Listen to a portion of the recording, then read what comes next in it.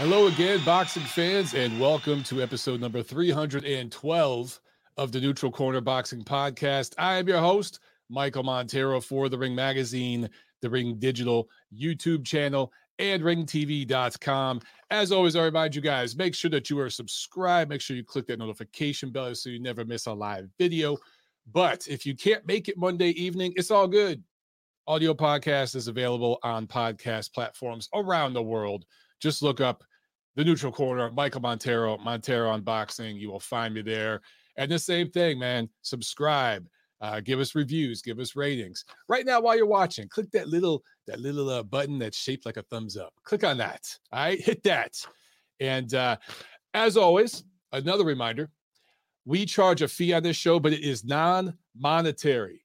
The fee is this: if you get entertainment out of the show and you enjoy yourself, you know what? Spread the word, man. Share it on your social media. Let your sports fan friends, your boxing fan friends know about the show, because we don't do ads here. Believe me, I get offers. I could do ads, but we don't, because I don't want to bombard you with a bunch of bullshit right at the beginning of the show, like 99% of the other podcasts out there. All right. Want to get right to it, man. So that's why I give my little spiel up at the front of the show. But so there is a fee. It's not monetary, so make sure that you pay the fee, all right? Spread word about the show. Now, we've been having issues with the phones, but I tested them yesterday. We did a couple test runs, and we got that sorted out. So the phones should work today. If they don't, then I am going to just flip out. Now, before I get started, let me show you this dope gear right here. You can't see it too well, but Roots of Fight just released their Crunk series. Awesome stuff, man. They sent me a little care package. I wanted to share this with you guys. Check out Roots of Fight's website. They got a whole new Crunk series. That yellow Pain and Fame Detroit tee, that's what I'm rocking right now. I got the XL. I'm 6'4", so I'm tall, but I'm fairly slender. You know, I'm athletic build, if you will, but slender. I'm not that big of a guy. So the XL is just fine for me. If you're a little shorter, then a large should work. But I think they're going to have more stuff than what's available right now. But this stuff that they released here, just to start off with, is pretty dope. So make sure you check them out, Roots of Fight. Just wanted to give those guys a shout out. Also, I think I've shown you guys this before, but the Real Crunk Gym store. All right. There's a bunch of fake links out there in different countries, including the UK, that's selling Crunk stuff that is not official Crunk gear. Okay. I just want to put this out there so everyone's aware. The Real Crunk Gym store. This is where you can go to buy gear, Crunk gear, from actual Crunk. And a portion of the proceeds, the profits here, go to, of course, you got to pay for the gear and everything like that, and the cost associated with that. But a portion of the proceeds, the profits, go to ESCOT, which is Emmanuel Stewart's youth development program that they're keeping going. And there's all kinds of gear on here that you guys could check out, okay? So I wanted to give both of those guys a shout out. I'm just really proud to be associated with the Crunk brand and to be a part of the team, man. It's really awesome. We're going to have some guys from the Crunk team on the show eventually, like I've been telling you guys. Just wanted to give a shout out to Roots of Fight in their new Crunk series and the Real Crunk Gym store that's out there. Also want to give another quick shout out to the guys at Title Boxing, particularly Doug at Title Boxing, for sending me some stuff to rock in my next fight coming up next Friday, May 13th here in Atlanta. They sent me some trunks, a robe, some new sneaks. Everything looks great, ready to go, man. So we're doing some last-minute preparations for that.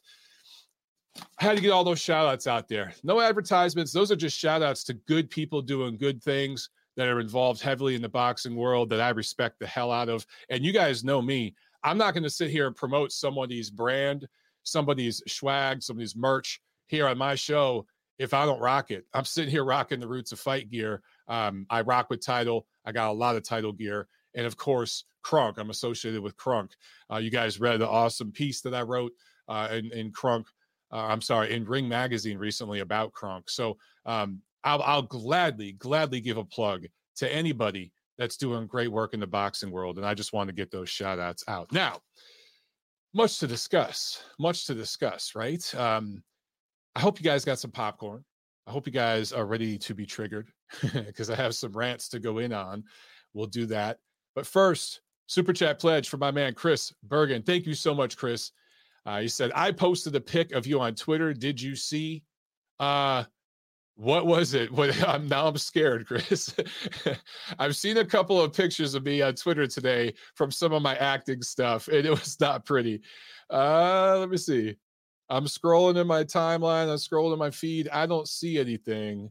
I see a picture of you rocking the MOBT, which is pretty dope. But I do see a picture of me from Army Wives, an episode of Army Wives that I did that somebody posted. Good times. And yes, I was wearing a bowling shirt in that scene on Army Wives, that show from Lifetime. I didn't choose the clothes, guys. They wanted to make me look kind of shabby. And so the wardrobe people found some beat up old jeans, faded jeans, and a bowling shirt to put me in because I was supposed to look kind of ragged in the scene, which wasn't hard. Anyway. Okay. What else do we got here? Oh, hold on. Let me see. I think I found. Did I find Jack just forwarded Chris Bergen's tweet? Okay. Yeah, I remember this one. Oh, you know what? I'll share this real quick. Hang on, guys. I'll share this for the people that ain't watching the video. Sorry, you're gonna miss this. Let me see if I find it. Yeah, this is from a pilot that I did. That big drink that I'm drinking says huge gulp, and I play a pothead in this pilot. I don't smoke weed. I don't at all, but I played a pothead in this show, and it was a hell of a lot of fun. Yes, that is me sipping on a huge gulp, stoned. But of course, I don't do any of that.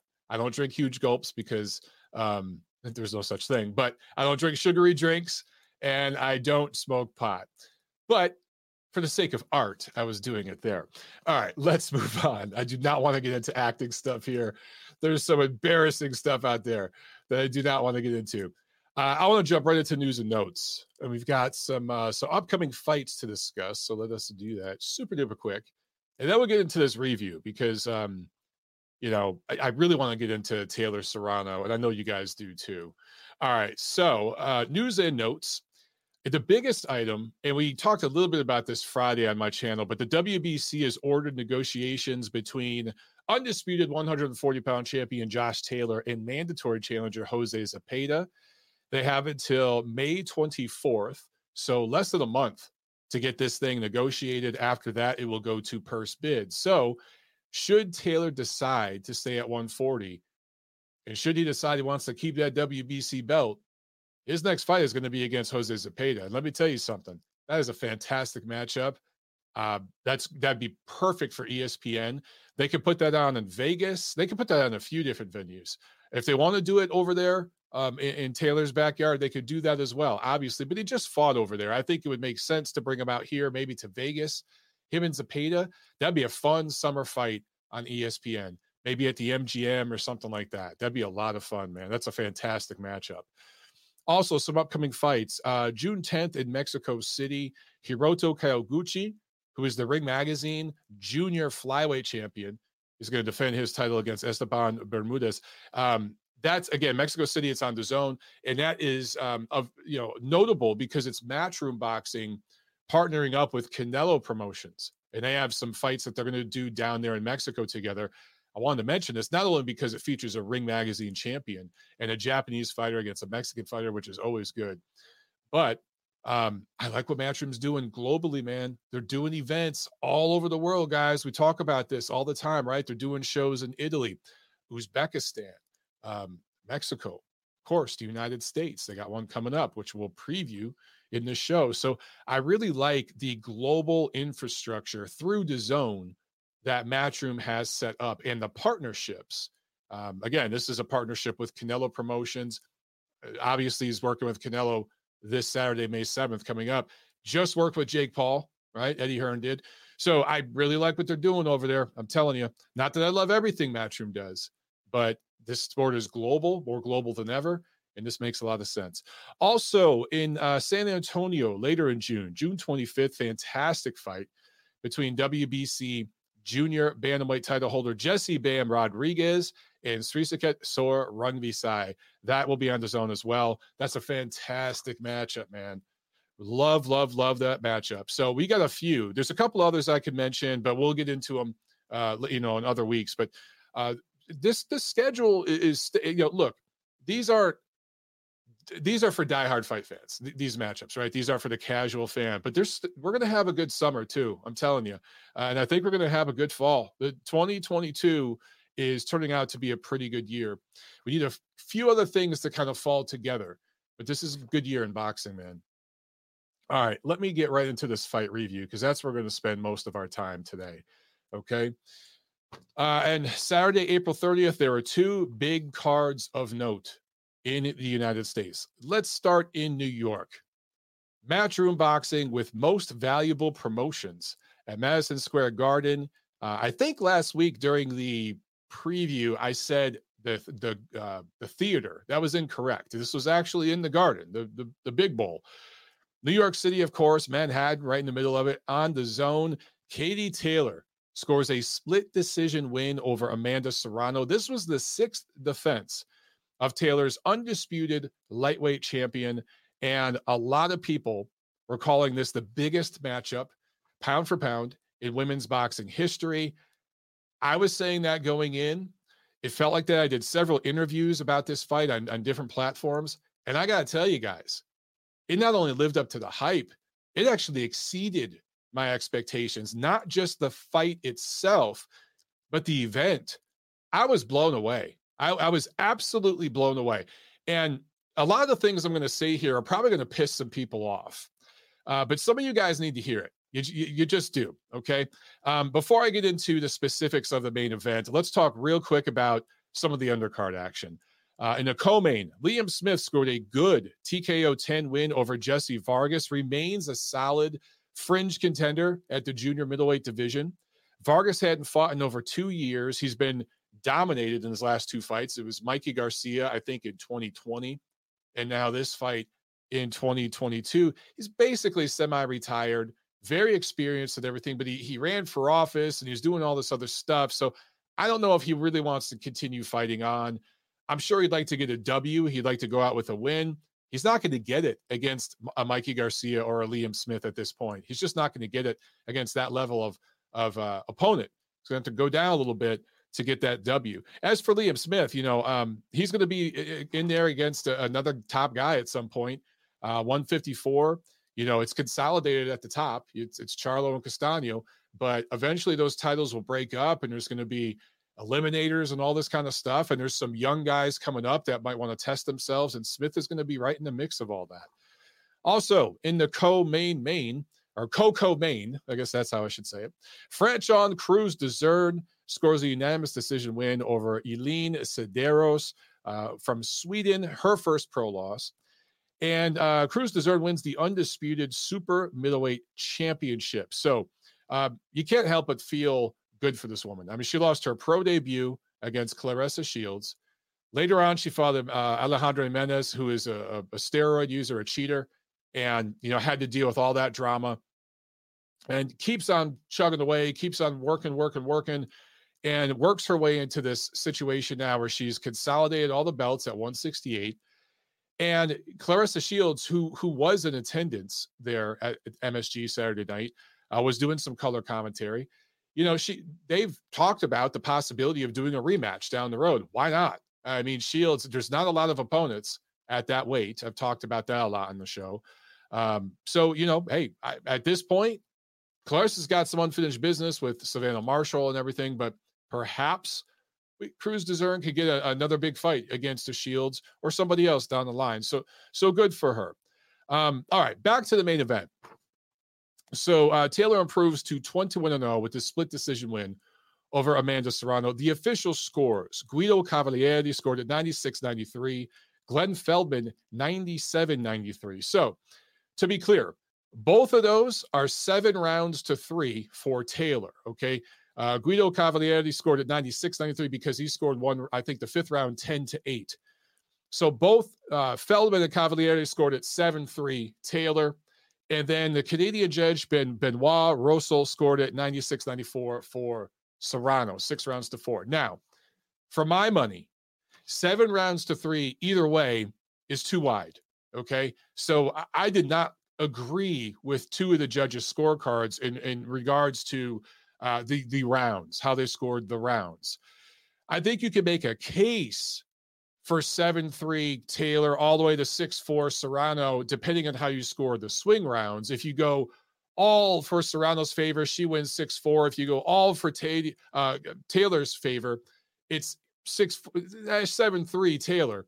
But I don't like going in one direction with swing rounds. I like splitting them up. And if you split them up, you either get a 5-5 draw or a 6-4 win for Taylor. That's the way I saw it. I saw Taylor edging this fight. Watching it live, I scored it 96-94. I think I gave her the first 3 rounds and the last 3 rounds, watching it live. Watching it again, I scored it same score, but I switched a few rounds. I think I gave, once again, scored it for, actually, I think I gave maybe Serrano the second round, and then I gave Taylor 1, 3, and 4, and then 7, 8, 9, and I gave Serrano 10. I just flipped it around, but I ended up with 6 rounds to 4 for Taylor. So she edged this fight out, guys. And so I'm going to explain why and how I got to that. Of course, I'm going to break all this down. But before I go any further into the fight itself, I want to make this very, very clear. Okay. You guys know that I don't do the virtue signal thing. I don't do the politically correct thing. I certainly don't kiss ass to get favors. If anything, I go hardcore in the other direction on that one. I understand that there's a lot of people who are annoyed with the pay-to-play thing going on in the boxing media, and it's all forms of media and entertainment. It's not just boxing, right? So it's the entire entertainment industry works like this now, particularly in the age of social media and streaming and all this stuff. But sticking to boxing. There are a lot of people that will just kind of rock with the new thing, right? And they'll go hardcore. And I'm not that guy. But we live in this divided world right now. I guess everything always has to become divided along 2 sides, right? But I'm getting it from both sides. I've gotten some shit from both sides of this, because if I say something positive about women's boxing, and hold up women's fighters, any woman's fighter, any female fighter in high regard or anything like that, then I'm just a soy boy cuck, and I'm just kissing ass to get ahead in the world, to try to get a gig, then I'm that guy, right? If I don't love every single female fight and I tell the truth about the massive gap between the talent in men's boxing and the talent in women's boxing, then I'm a misogynist pig, and a caveman knuckle-dragging misogynist, Actually, I'm neither of those things.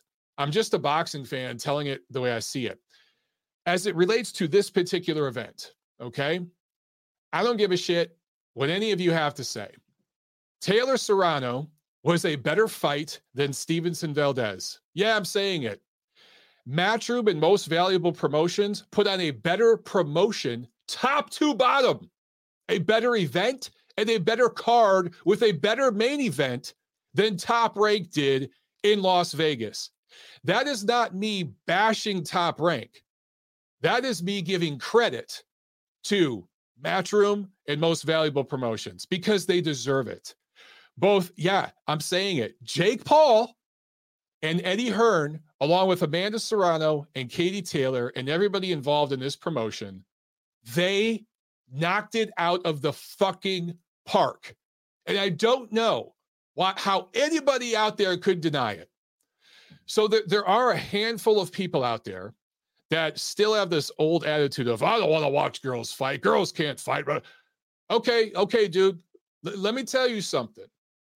If you're one of those guys, now listen, I'm not saying that the women are on the same level as the men, because they're not, but some of the women are elite level fighters.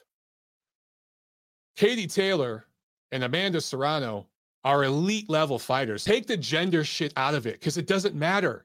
It doesn't matter. I don't care what side of the fence you're on, whatever your fucking agenda is, stop it with the gender shit.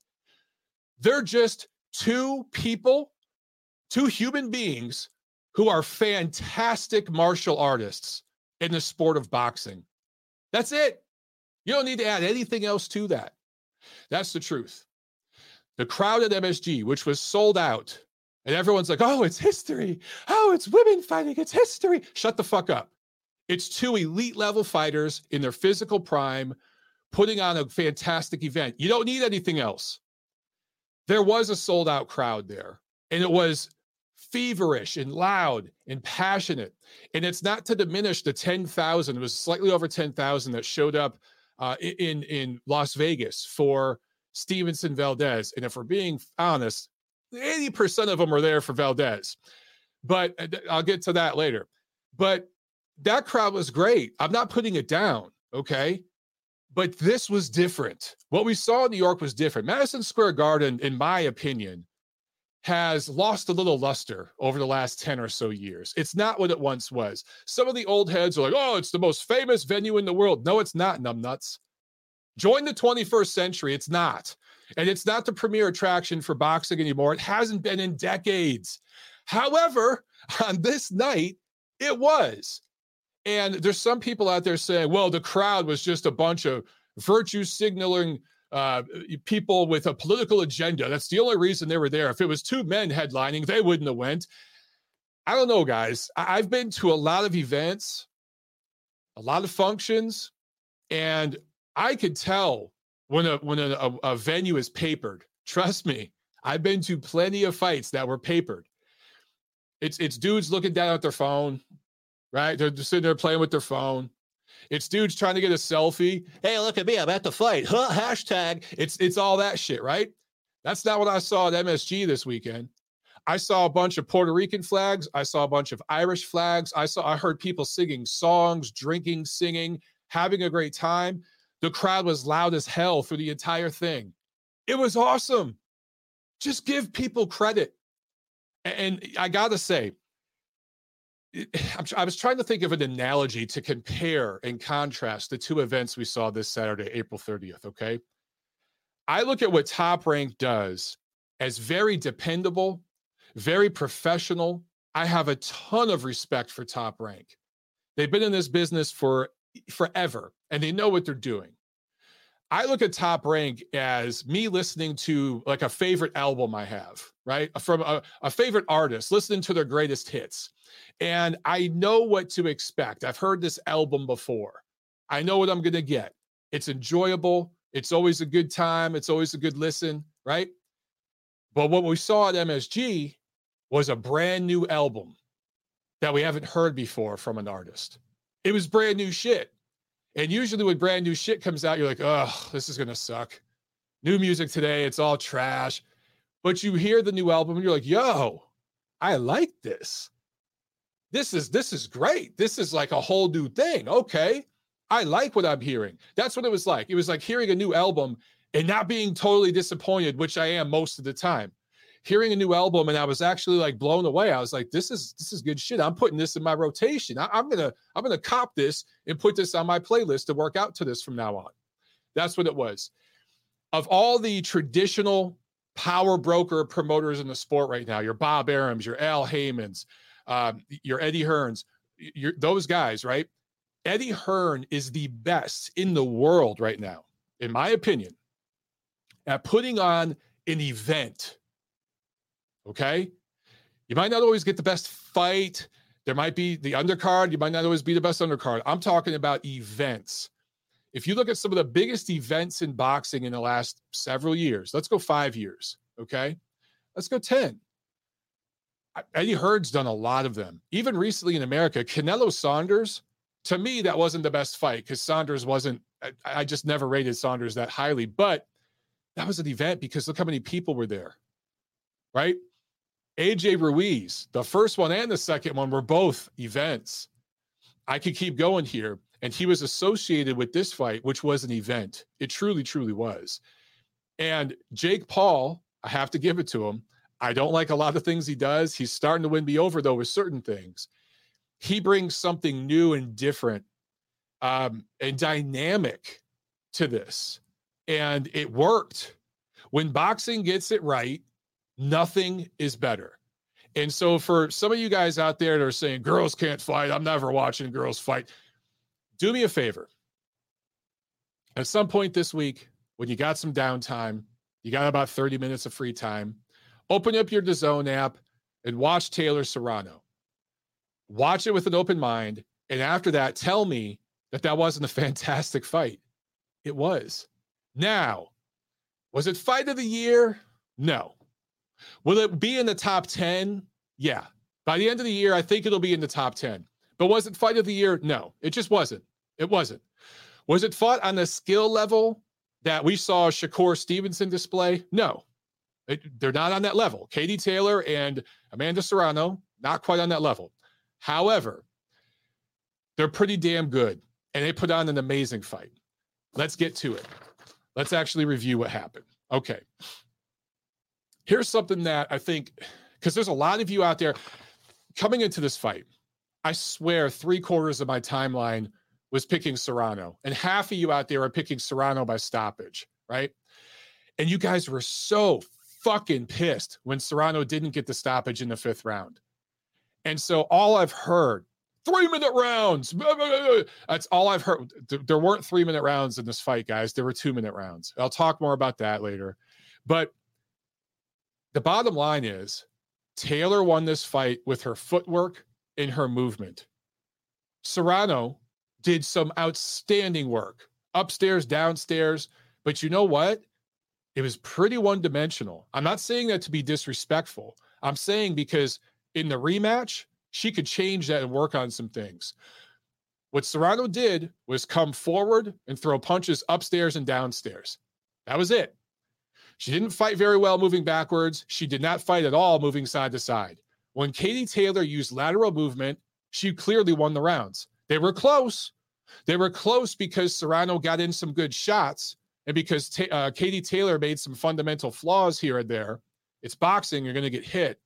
And since one person's moving one person's moving forward and the other's moving backwards or side to side, the body language when those two land punches is Serrano, when she's coming forward, when Taylor would hit her with a nice 2-piece, she'd stop in her tracks, but it wouldn't back her up. But when Serrano landed, it either pushed Taylor back or to the side because she was already moving backwards or to the side. Right? So the body language, okay, that does come into play.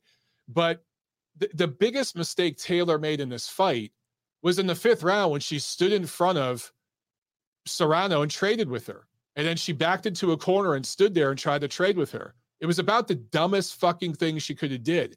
What amazed me is that Chris Mannix on DAZN, and I got nothing against Chris, okay? Really don't. He's getting beat up a lot this week. I don't want to pile on.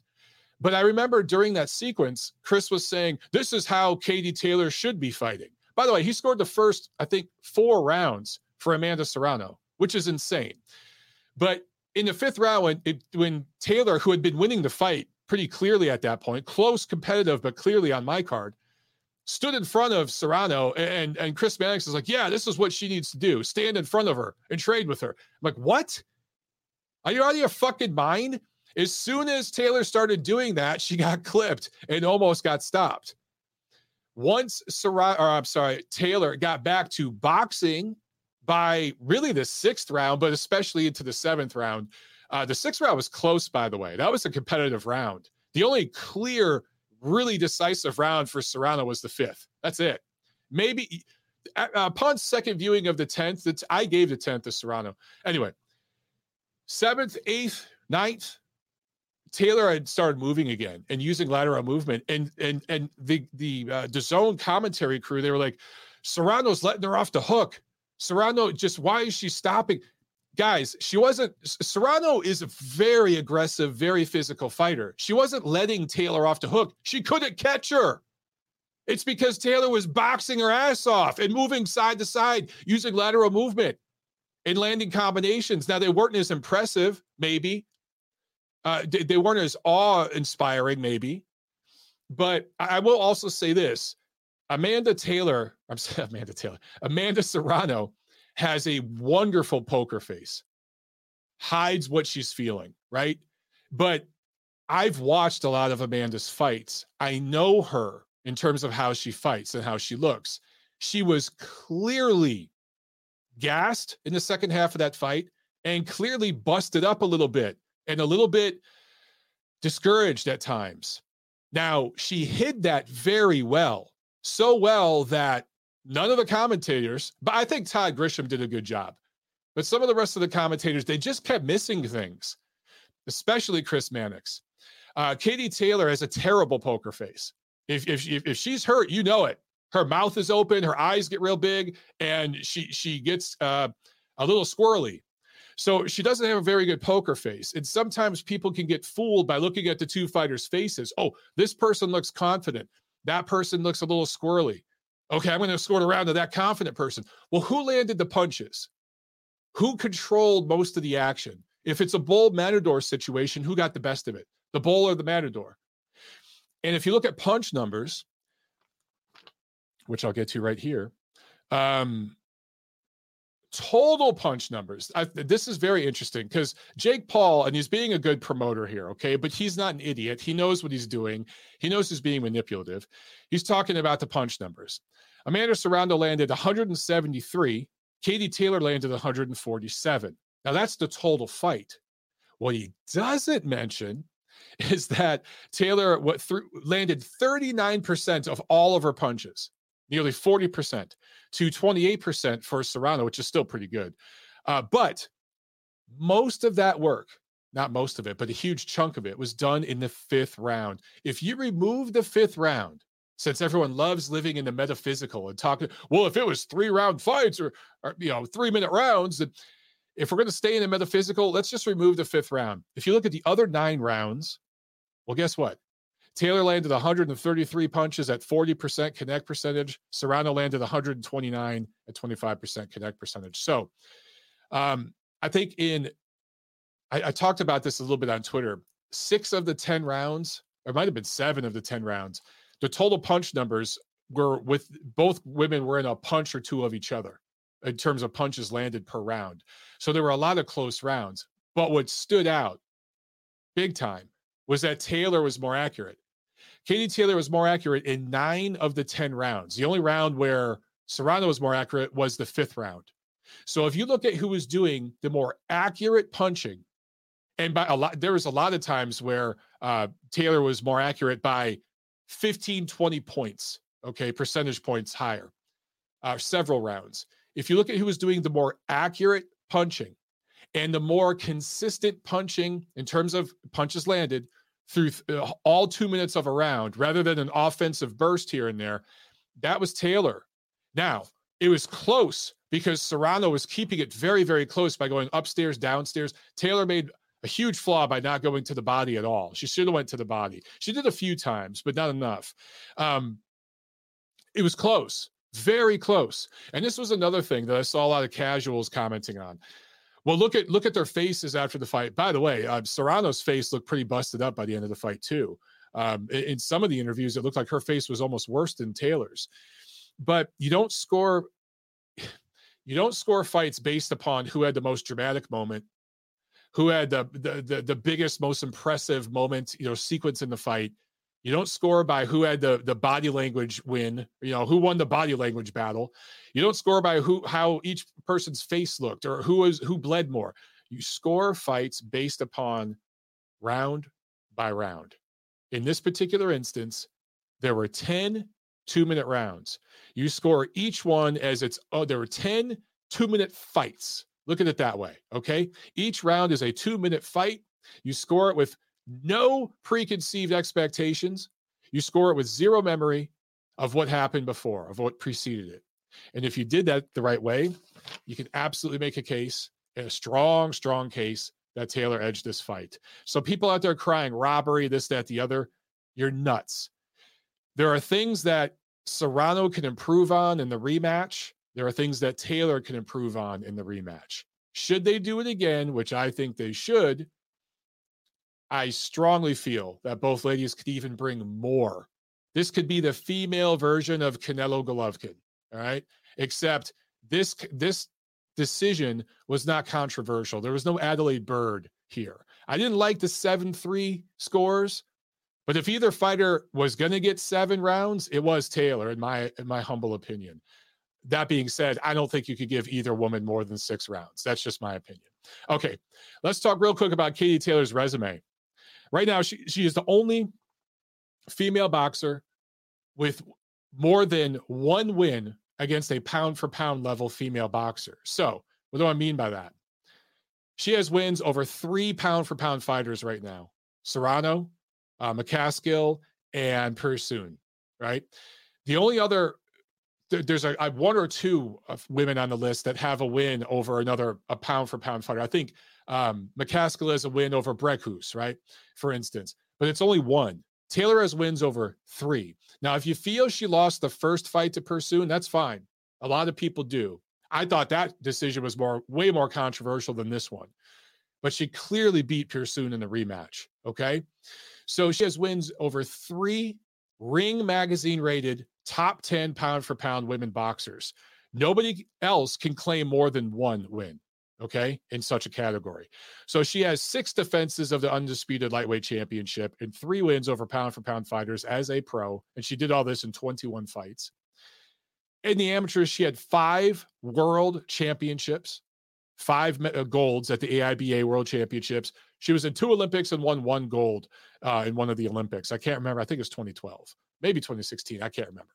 But that resume, you can make an argument. I'm not going to go there yet because she's an active fighter, but you can argue already that she is the greatest women's boxer ever. And I know that drives some people crazy. But the same people telling you that Tyson Fury is the greatest heavyweight ever for having 2 title defenses are ignoring everything I just said about Katie Taylor. I don't know what it is about this woman that bothers some people so bad. Anyway, in terms of women's boxing, since, again, to me, take the gender out of it, but if we're going to have this discussion, because men's boxing and women's boxing is 2 different sports, but this was a huge, huge, huge plus for women's boxing, right? Now, if we get a rematch between these 2, on top of a fight between Claressa Shields and Savannah Marshall, on top of a fight between Michaela Mayer and Alicia Baumgartner, well, guess what? Women's boxing will continue to thrive. Those fights need to happen over the next year. All of them. A rematch between Taylor Serrano plus Shields versus Marshall plus Mayer versus Baumgartner. Those 3 fights happen over the next 12 months. Women's boxing going to be red hot. Now, let's really quickly talk about 3-minute rounds.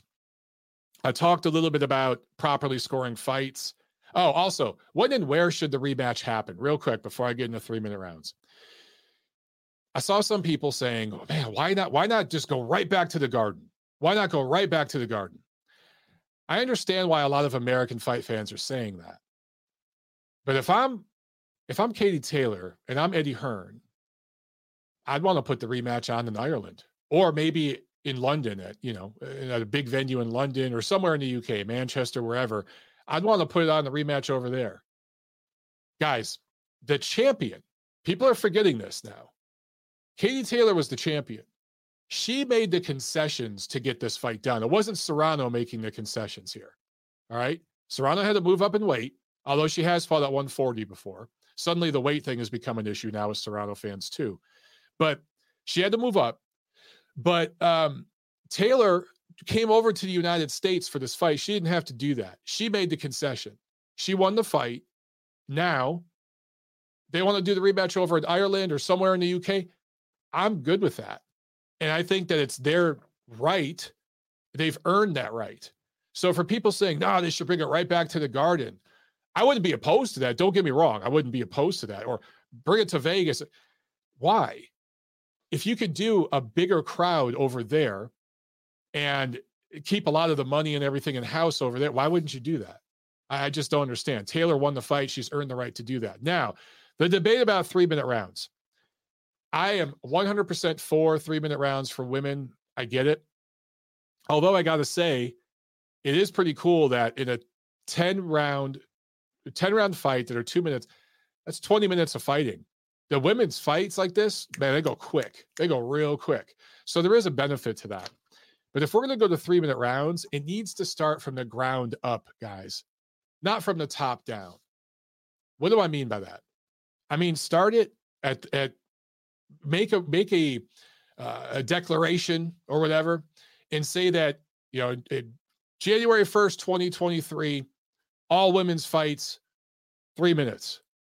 Give the women time to prepare, and start with 4-rounders for the prospects coming out.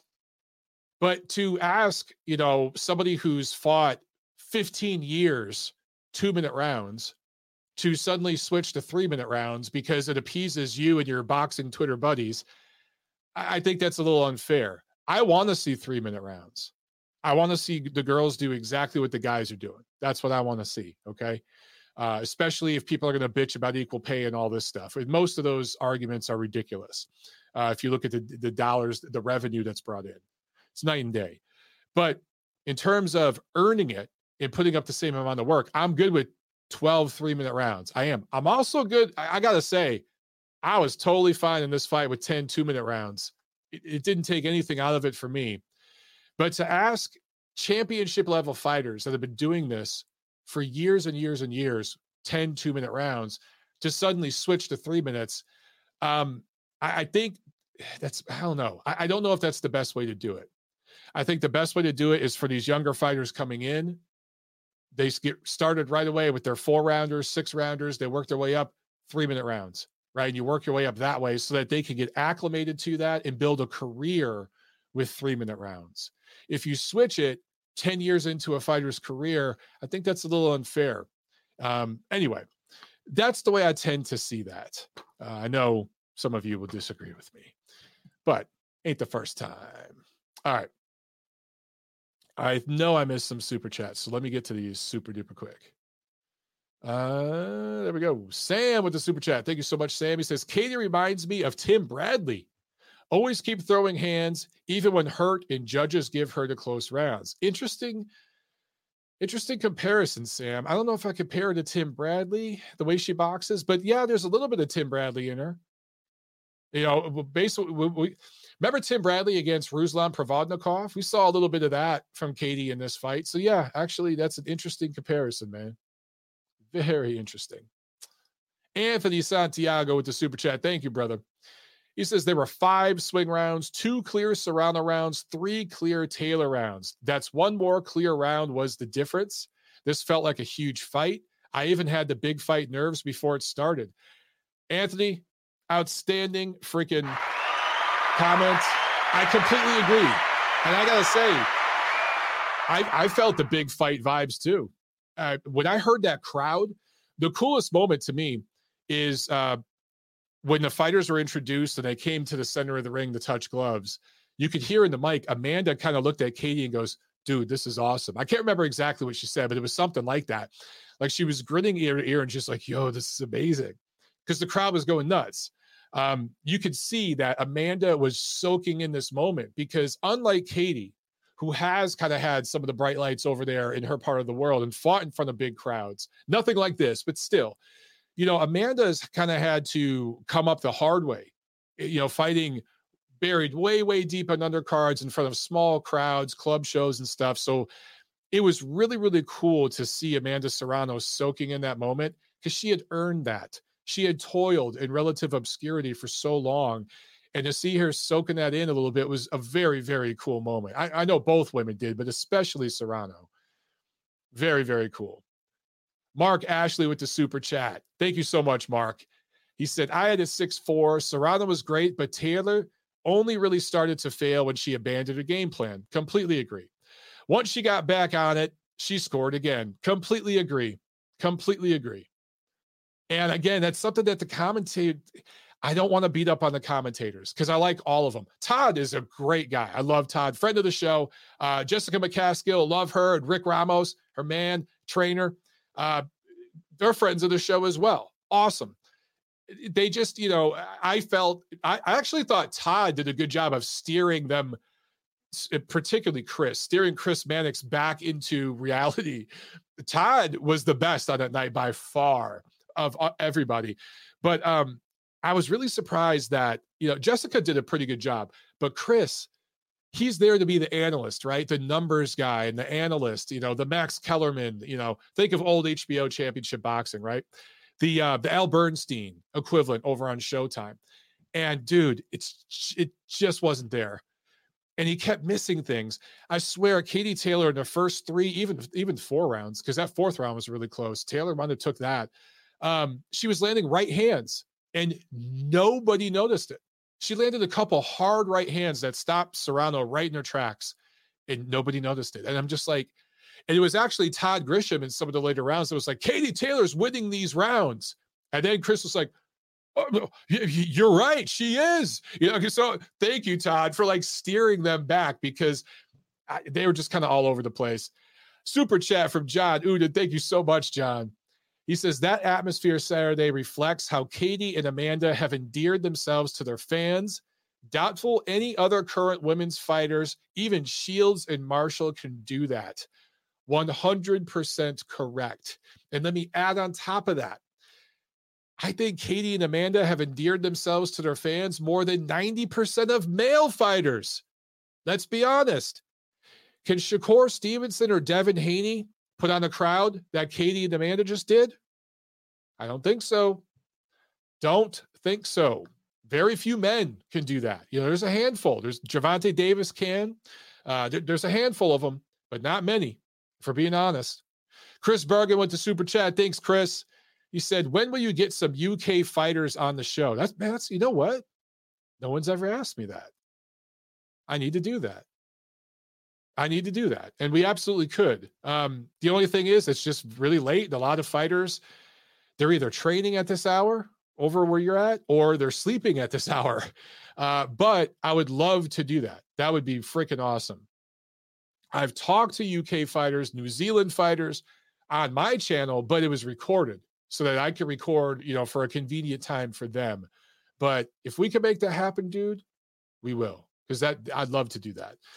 Taurine Falk with the Super Chat. Thank you, Taurine. He said, is Mannix a basketball guy, boxing guy, or both? Great question. So he started, I believe, through basketball and really built up a profile, I think through Sports Illustrated, through basketball, but he is a boxing guy. He enjoys boxing. I know he loves boxing, but he just misses some things.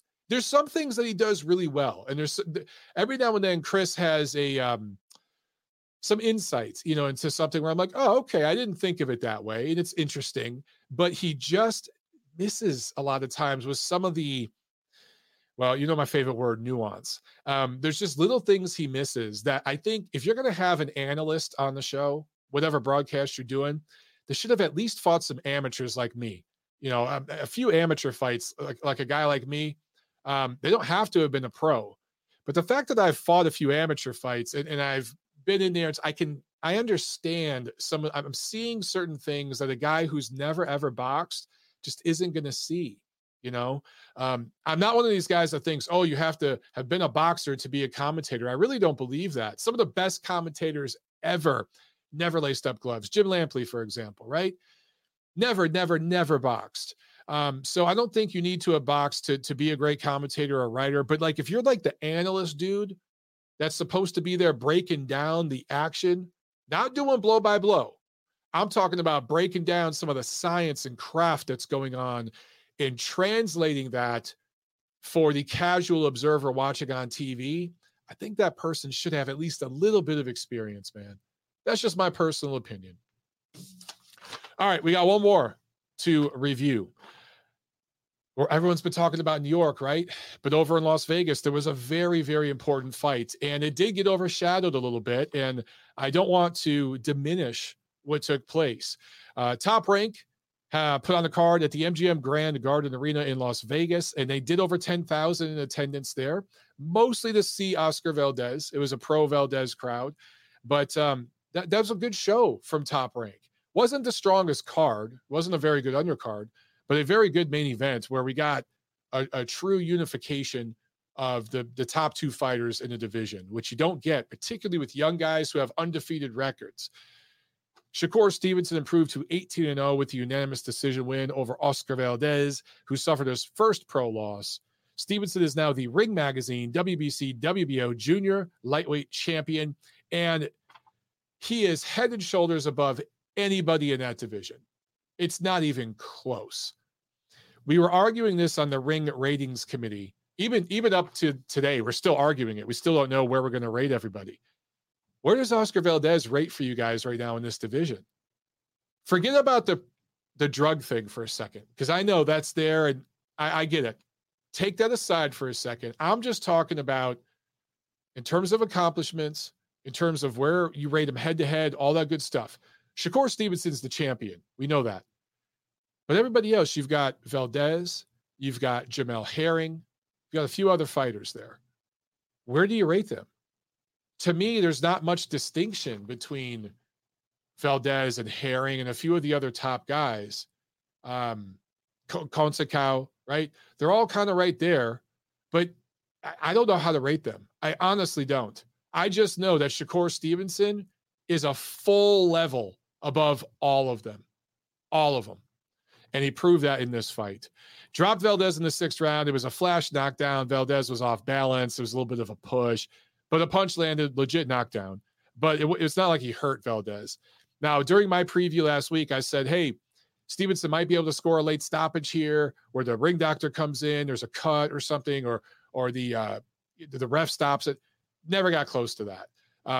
Valdez took some hard shots, but Stevenson just never really hurt him that badly to where it needed to be stopped at all.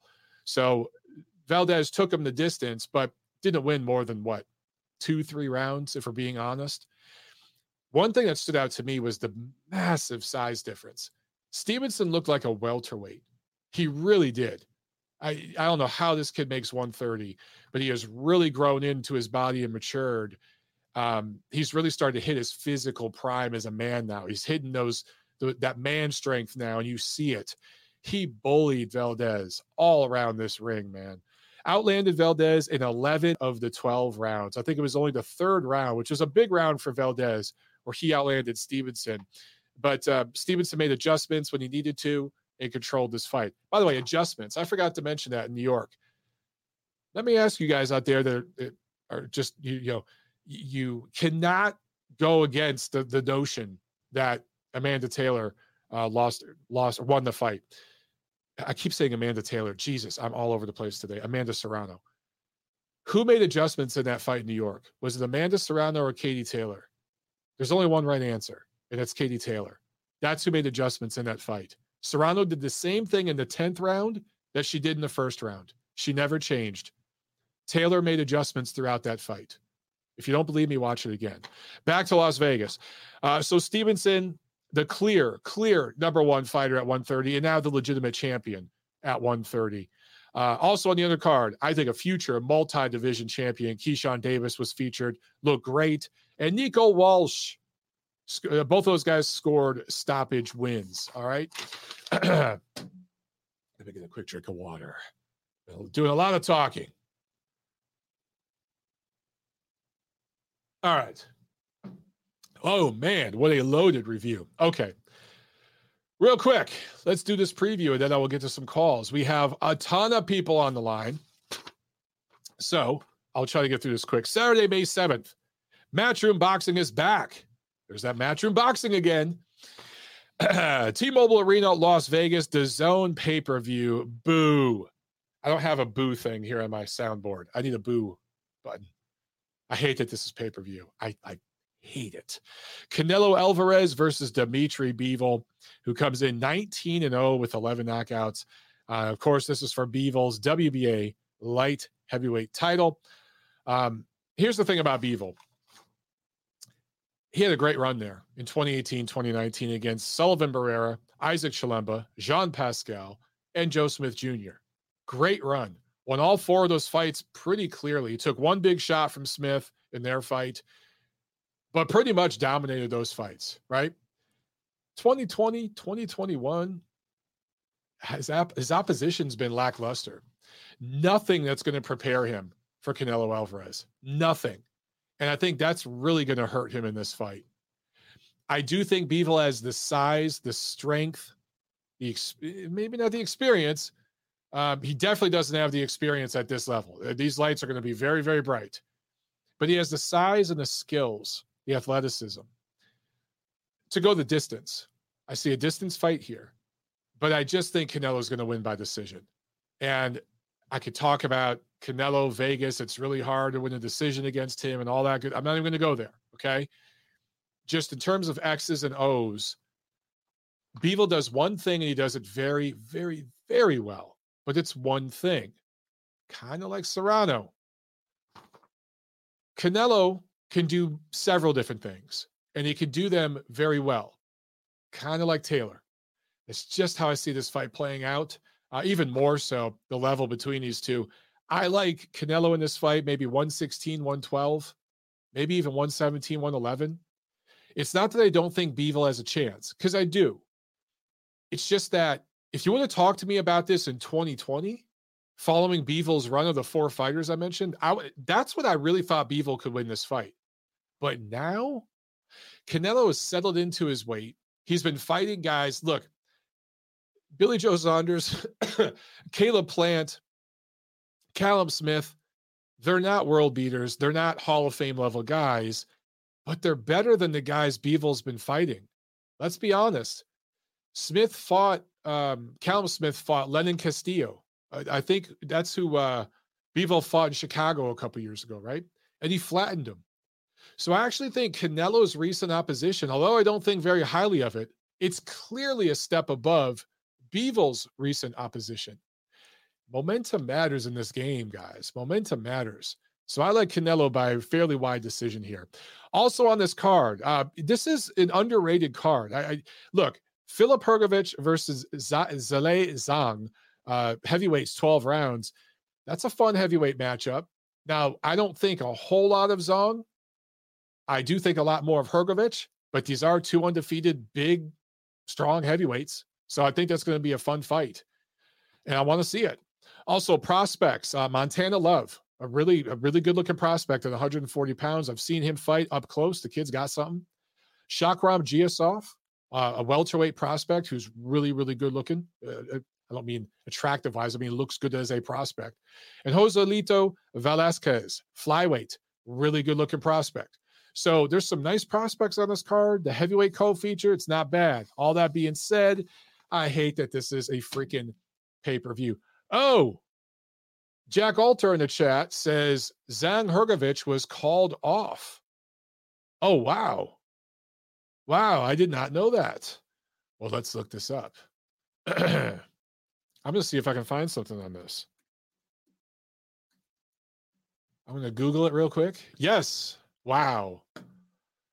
Look at this, guys. Let me share my screen here. Well, you know what? Then I take back a lot of what I just said.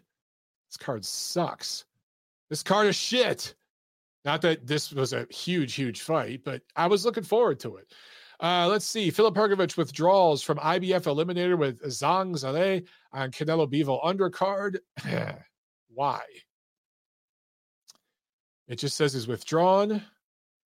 And yeah, the winner of this fight would be the IBF mandatory for the winner of the rematch between Usyk and Joshua, which we knew that.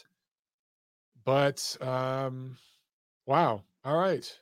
Hrgovic's father reportedly died in April, early in April.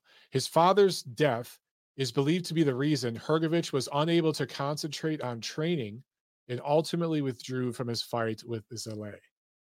Well, listen, as a guy who's recently gone through a family member's death, I am not going to judge the man for that. If that's the legitimate reason, not going to judge the man for that, because that is serious shit. Serious shit. And you guys know what I've been through recently. It was very hard for me to concentrate on my fight last year, which was, nothing on this level, of course, not to make this about me. I'm just saying I can relate. It was very difficult to concentrate and to fight well and be sharp with my brother's death still on my mind. So, and, my brother had been dead for months and months, nearly a year at that point. If Hrgovic's father literally died just a month ago, that's very, very recent. So I ain't going to judge the man for that one bit. So thank you guys for letting me know that, because I did not see that, man. Did not see that. Okay. Chris says, R.I.P. Anthony. Thank you very much, Chris. I appreciate that, brother. It hasn't even been 2 years. That's what's crazy. It feels like it's been 5 years already. It's been about a year and a half, which is just insane to me. It still bothers me every day. On that note, let's go to the phones. And guys, we have a bunch. So you're going to have to get to it. I want 2-minute rounds, not 3-minute rounds. All right. Get to it quick. Okay. Let's jump up to Waterbury, Connecticut with Anthony Santiago, I think, on the show. What's up, man? How you doing? Hey, what's up, Mike? And hopefully everyone can hear you. And guys in the chat, please let us know if you can hear Anthony, okay? Hopefully you can. Hey. You can hear me? Yeah, I can hear you, bro. I hear you loud and clear, man. Oh, okay. Yeah, so I'll make it quick and I'll skip like the reviews and all that. Since you already took care of that.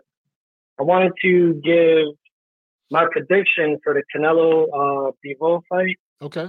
And it may sound crazy, but I'm going with Jack Alter here. He's been going for Bivol for a while. Yep. And I think Bivol's jab is going to trouble Canelo a lot. He doesn't have a soft jab. He has like a piston jab. So I think that's going to be huge. And then I just have questions about, how much better has Canelo really gotten since Triple G2? Because to me, he was kind of losing that Kovalev fight, or it was like really close. Yeah. And all Kovalev did the entire fight was just throw a jab. And it was like a sparring match. And it's hard to judge him off the two, like the Billy Joe Saunders and Caleb Plant. So I don't really know how much better Canelo has gotten, and if he's going to have trouble with Bivol's jab. And then I've been paying attention to Bivol's training, and I saw some of Steve Kim's videos with him, and then some interviews with Joel Diaz. And I think Bivol is really up for this fight. He is. And I think this is going to be an extremely tough fight that Canelo might have regretted taking. I think you give the edge to Canelo just because of activity, but I would not. I think Bivol is going to, at least in the eyes of the fans, how the judging goes. I think Bivol is going to pull it off. All right, you're on the record, man. I love a great upset special. If Bivol pulls it off, man, I will give you credit. I'll give Jack Alter credit because you guys have been calling it, so you're on the record. All right. Yeah, and I'll be here Monday. I won't be hiding if he loses. All right, man. Cool. All right. Well, that was it. All Thanks. Right. Thanks a lot, man. All right, there he goes. We'll keep it moving. That was great. Right to it, man. Right to it. We'll go right into the next call. I think this is Thad. What's up, Thad? How you doing, man? Hey, thanks for taking my call, Mike. Who was the referee for Stevenson and Valdez? Oh, God. Kenny Bayless. Ugh. Don't get me started. Oh, was it? Because I thought it was Richard Steele.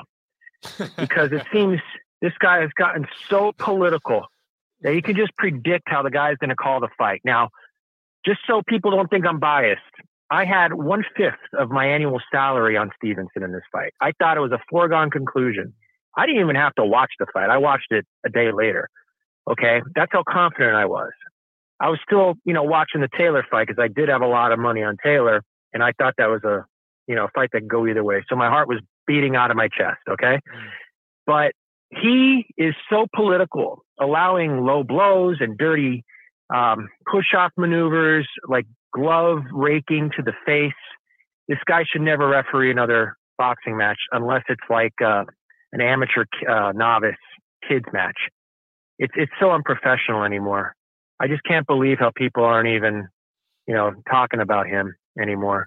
No, it goes beyond ridiculous. People were beating him up on Twitter. Okay. Yeah, for sure. Yeah, and just for the sake of non-redundancy, I want to just give my prediction on the Canelo fight. I think Bivol is going to win the event. Okay, I don't think he's going to win the fight. I think the decision is going to go to Canelo, but I think it's going to be controversial to say the least, and we might get a rematch instead of the Golovkin fight in September, if that's possible. That's my prediction. I predict the Canelo win, but it's going to be very controversial. So buyer beware on that.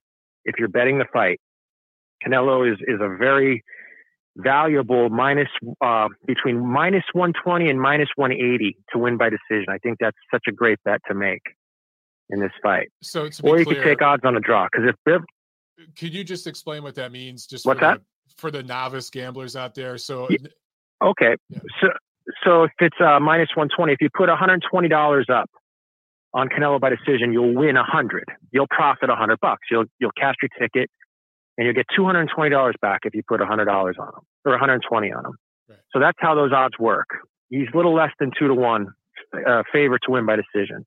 Canelo's -450 to win the fight straight up. I don't think he can knock out Bivol.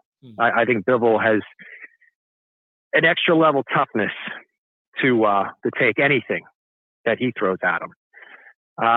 So with that being said, be very careful if you're betting the fight. There's some valuable props on the fight that I think you can make money on. Not like this weekend. This week, this is what I wanted to call last week, because it was literally the parlay of the year. Stevenson and Taylor by decisions. I can't even tell you. I got amazing returns on that. How much did you make? What did you make last weekend? I don't want to discuss. It's in the fives, but I'll tell you what, my tax bill was that as well. And basically paying for my taxes for last year. And, the thing is with, Taylor, she was plus 175 to win by decision. And, Stevenson was -200 to win by decision at fight time. And those odds on Stevenson grew to 10-1, -1,000 at the time of the fight. So people that are out there saying that Stevenson did something amazing, no, he won a fight he was supposed to win. It was a showcase fight. Top Rank knew what they were doing. It was a 31-year-old Valdez who is at best a featherweight, and Stevenson, who is technically a welterweight, fighting at 130, kind of like Oscar De La Hoya when he fought Rafael Ruelas in the La Battaglia fight. Everyone thought that was going to be a test and a unification or whatever, and De La Hoya just blew him out completely. That's kind of what this fight was. Top Rank knows what they're doing. They know how to manage fighters and place them in positions where they can really maximize their star fighters' results. So always remember that. You know, if it looks too good to be true, it usually is. And this weekend, it's kind of the same deal with Canelo. They wouldn't have put him in there with Bivol unless they really knew that Bivol really had no shot. That's what I think. I think Bivol's going to surprise a lot of people. But he doesn't have that Beterbiev or Joe Smith type power, that concussive power that could change a fight. And I think he can get Canelo's respect. I just don't think he can knock him out. Triple G couldn't knock out Canelo. Nobody's knocking him out. Yeah. Maybe Beterbiev, but that's for another day.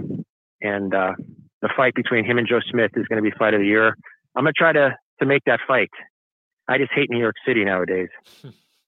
It's just crazy in there anymore, going into the city. So, yeah. So, Mike, I'm going to let you go.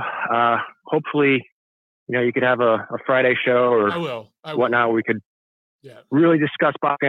I want your other callers to call in and talk about what they think coming up. And by the way, Joe Joyce just signed on to fight Parker. Oh, I love it. In a month or two. That's a great fight. Yeah, I love Joe Joyce in that fight. So I do too. Let's put that out there. So have a good one. Good stuff, brother. Thanks, man. Thank you. All right, we're going to keep it rolling. We're going to go to the next one. I think we got another Anthony here from San Antonio on the show. What's up? Hey, what's up, Mike? How's it going? Good, man. How are you?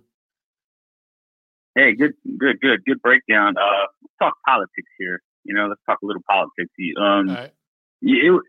I agree with what you say with the commentators. The way I see it these days is they got us locked in. They know it. It's for the casuals. They're trying to get the casuals in. So the stuff we roll our eyes at, the casuals are probably like, really, So it is what it is. But it was interesting hearing Taylor's story. How I'm not sure. I don't know the whole story about her having to fake that she was a boy when she was in Ireland. Yeah, it was literally illegal for her to box, man. It was illegal. Yeah, and I think she's gonna have a really cool movie about her one of these days. It's just, I mean, I was really happy to see the different dynamics with, the female boxing. I mean, I always look at the crowd. I watched the fight and I watched the crowd, and it was different. The roles were reversed. I saw the males kind of sitting there clapping, having a good time, and the females up, jumping, dancing, like really into it, on another level. When it's usually the other way around. Usually the men, they're drinking beer, having a good time, rooting for the male fighters, and the females are there clapping. It was funny seeing that. And we also saw you saw these like little old white ladies in the first couple of rows jumping up and down and cheering when these women were going back and forth. And I was just like, man, that's cool. You know what I mean? Like, yeah. It's just like it was Jake something Paul, different, dude. It was like a different feel, like I said earlier. Yeah, exactly. And boxing needs all the help it can get these days because, unfortunately, we're back into this Mayweather, Pacquiao, tribalistic type stuff. This time with Bud and Crawford, and I got sucked into it. I got to stop doing that on Twitter. But yeah, so it's just like, and it goes on to Shakur. I think the odds are against him. I know he wants to be the next Floyd, but what Floyd had in his favor is he was knocking people out when he was at that weight. When Floyd was coming up, he had Oscar, who was a megastar, a crossover star, to bounce his name off of and beat. We had Cotto, we had Mosley, we had all these guys. He had Gotti. Canelo is the last.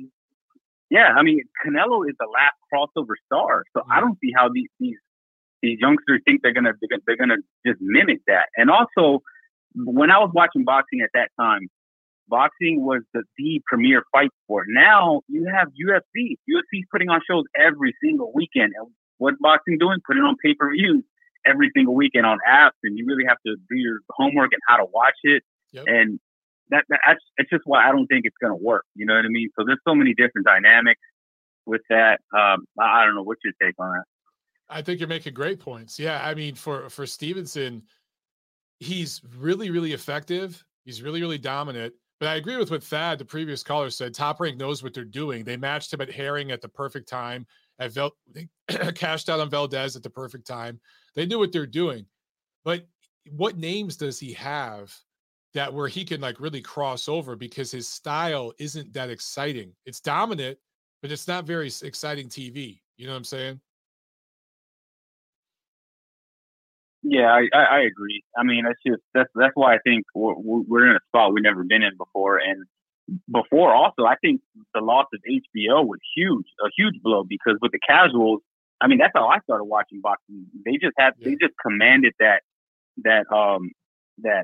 I don't know, that attention. They had the right feel and everything, and it was really the pinnacle. So now you got CBC, you got the Zone app, you just got Fox, you got all these different avenues, and like I said, it's too hard to keep up with. And casuals, if you have them they have to make 2 steps to watch a fight. You lost them. You already lost them. They're watching UFC by then. That's just how it goes. But no, I appreciate it, man. Hopefully Crawford Spence fight. My prediction is that it's going to take them at least a trilogy to find out who is the best. And I think it's already kind of late for that, because they're already in their 30s and we don't even know if they're going to fight. And the back and forth is just horrible. I mean, it's just, I don't know. I don't know if it's called a win to that, but I'll end with that, because I know that's a whole nother rabbit hole. All right, man. Yeah, I'm aware of it, but you're right. I don't even want to go down that rabbit hole right now. I appreciate it, bro. Good stuff, man. All right, take it easy. You too. We got a super chat from Mendeli. Thank you, Mendeli. I appreciate it, man. He says, hey, Montero, will the Beterbiev-Smith unification be for the Ring Magazine light heavyweight title? Is it worthy or not? So here's the situation right now, okay? Right now we have Beterbiev rated number 1. We have Bivol rated number 2. We have Smith rated number 3. We got to see what plays out this weekend. depending on what happens this weekend, the ratings may shuffle. Now, if it ends up being after this weekend that Beterbiev is number 1 and Smith is number 2, then it will be for the ring belt, right? So there hasn't been a decision made yet, I don't believe, on that, because there's unfinished business right now with Dimitri Bivol, who's currently rated number 2. Okay. So depending on what plays out this weekend, it may affect whether Beterbiev Smith is for the ring belt. I hope that makes sense. All right, back to the phones, guys. I'm going to try to get through as many of these as I can. Okay. I think this is Jack. Jack, what's up, man? Hey, what's up? I was going to start off with a Katie Taylor impression, but I kind of felt bad doing it because she seems like a good person, and she's kind of getting. Her voice is rough, bro. Her voice is rough. Do you want to hear it? Do you want me to try it at least? Go ahead. Go for it. Impression. Give us 10 seconds. Go. Hi, Michael Montero. My name's Katie Taylor. I just wanted to thank Amanda Serrano because. That's actually pretty good. No, that's not bad. You got to add a little more of this into it. Add a little more hoarseness. And then Pursuit. Oh God. No, but dude. Anyone saying that fight was a robbery? Okay, first of all, close fights aren't robberies, and Katie Taylor won too many of the later rounds and too many of the early rounds to lose. Like, I can't even see Serrano winning 6-5. Yeah, I had it 7-3. I know you said it's a little wide, but I had the first 4 for Taylor, and then I had I think 7, 8, and 9. 7, 8, 9, and then the first 4 for Katie Taylor. So, I know you said I don't like to disagree with you a lot because you're right most of the time. But, dude, I thought Katie Taylor was in control of this fight most of the time. And she was way more accurate. She was boxing very, very well. Mm-hmm. And I just don't see what all the, fuss is about. I mean, I thought Katie Taylor clearly won this fight. I agree with you.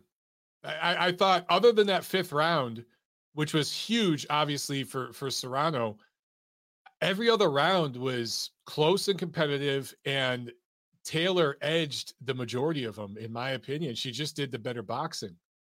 So I agree, bro. Yeah, no, and the thing about women's boxing is, dude, Jake Paul, I got to give him a shit ton of props. I mean, I've been involved in the social media thing, more involved than you, because I'm younger and I know all these people. Mm-hmm. And that's not trying to be disrespectful. No, I've known the Paul. Yeah, but props to Jake Paul. I mean, dude, this fight was so awesome. Like, my dad and I woke him up to watch it. He's like, I don't want to see 2 women fight. And he was like, holy shit. Like, this is actually really good, because a lot of women fight just throwing punches, just 1-2, 1-2, 1-2. You know what I mean?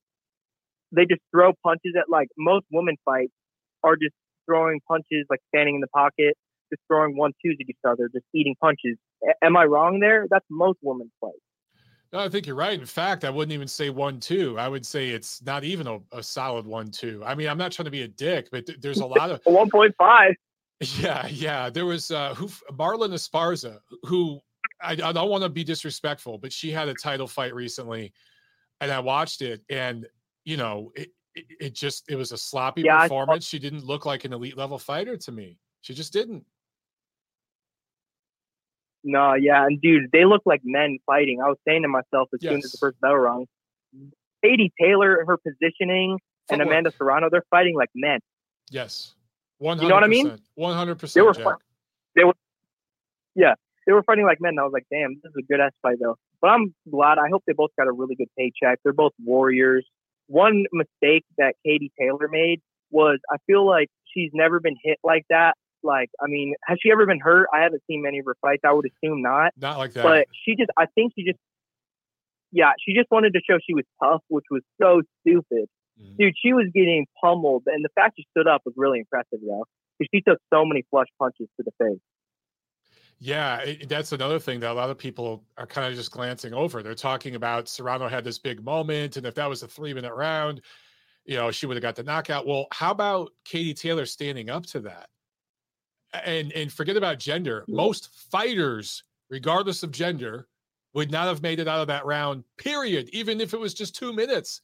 And she did. I think she just, and not only that, she won the second half of the fight and busted up Serrano's face. Yeah. So I don't know, man. I don't know what she's gonna do to impress people, but I was impressed. Yeah. Okay. Then I want to get to the Shakur, then the Bivol Canelo fight. I know you got a lot of calls. I do, bro. Round it off. Yeah. Boom. One more thing about one more thing about the Katie Taylor fight and Amanda Serrano. Props to both of them. I'm really glad they got that attention. Mm-hmm. And like I said, Jake Paul, like dude, even fucking Keemstar. I know you probably don't know who that is, but people who are total casuals, just social media, YouTuber influence around those people, dude, they were talking about the fight, and I was like, they really got fucking Keemstar like tweeting about this shit. So I mean, I'm really glad to see it, and I'd love to see a rematch. Okay, anyways. Shakur Stevenson, Oscar Valdez, dude. Shakur looked great, and I think he's a top 10 pound per pound fighter, like skill wise. But I still think that there's guys at 135 that could beat him. Like I think Lomachenko would beat him. I don't know what Loma has left at this point, but it would be obviously his toughest fight. I think a prime Lomachenko smokes him, but this Loma, I don't know. Yeah, it's interesting because Shakur, there was 2 rounds in the fight where Oscar Valdez decided to like fight back, not just throw. I think it was definitely round 3, and I think it was round 10. 2 rounds he clearly won. So it was like a 10-2 type fight. And dude, it reminded me a lot of Teofimo versus Lomachenko, except Oscar never came back. Yeah. It really sucked me that because he was so cautious. But dude, Shakur's defense impressed me so much. He had amazing defense. Like, I was so surprised how calm he was in the way that he was able to mix in his defense and offense. Because if you look at a guy like Canelo has never been able to move his head in those sequences while throwing punches. If you notice all the best head movement moments by Canelo, it's when he's not punching and he's only focused on moving his head. That's true. Shakur is just perfect at relaxing and moving away from punches. And dude, I was just really impressed. But great fight this weekend. And here we go, baby. Here we go. Canelo versus Bivol. So I've had a feeling about this fight for probably however long Bivol's been like successful, and I don't think it's changed. I know you changed your mind, but I was watching back some of his old fights, and it seems like a lot of the guys didn't want to engage with him, like all the newer guys he fought didn't want to engage with him the way like John Pascal or Joe Smith Jr. did. And Dimitri Bivol reminds me a lot of Vladimir Klitschko in the sense that if he's winning, he's just going to coast to a victory, and he's not going to try to get the knockout. He fights kind of on the level of the opposition. So, it was wait. Okay, sorry. I just got a text from Christian. Anyways, so Canelo Bivol, I'm telling you, dude, I've had this feeling in my heart, in my head. I just don't see Canelo winning this. Bivol is such a good fighter. He's in his prime, 31 years old. He's been working on his strength, and I think he's definitely going to show up to fight. And dude, I could even see him, because you cannot tell me that Bivol isn't a really hard puncher. Hard enough, but like he coasts.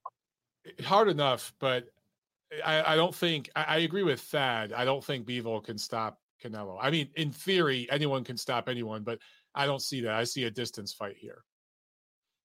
Okay. So the guys that have gone the distance with Bivol, Isaac Chilemba, do you think who the hell's going to knock him out? Dude, the only guy that like stopped him was Alexander Bostic due to a hand injury. Dude went 12 rounds with Prime Kovalev, went 12 rounds with later Alvarez, beat Tony Bellew, I'm pretty sure. I can't remember right.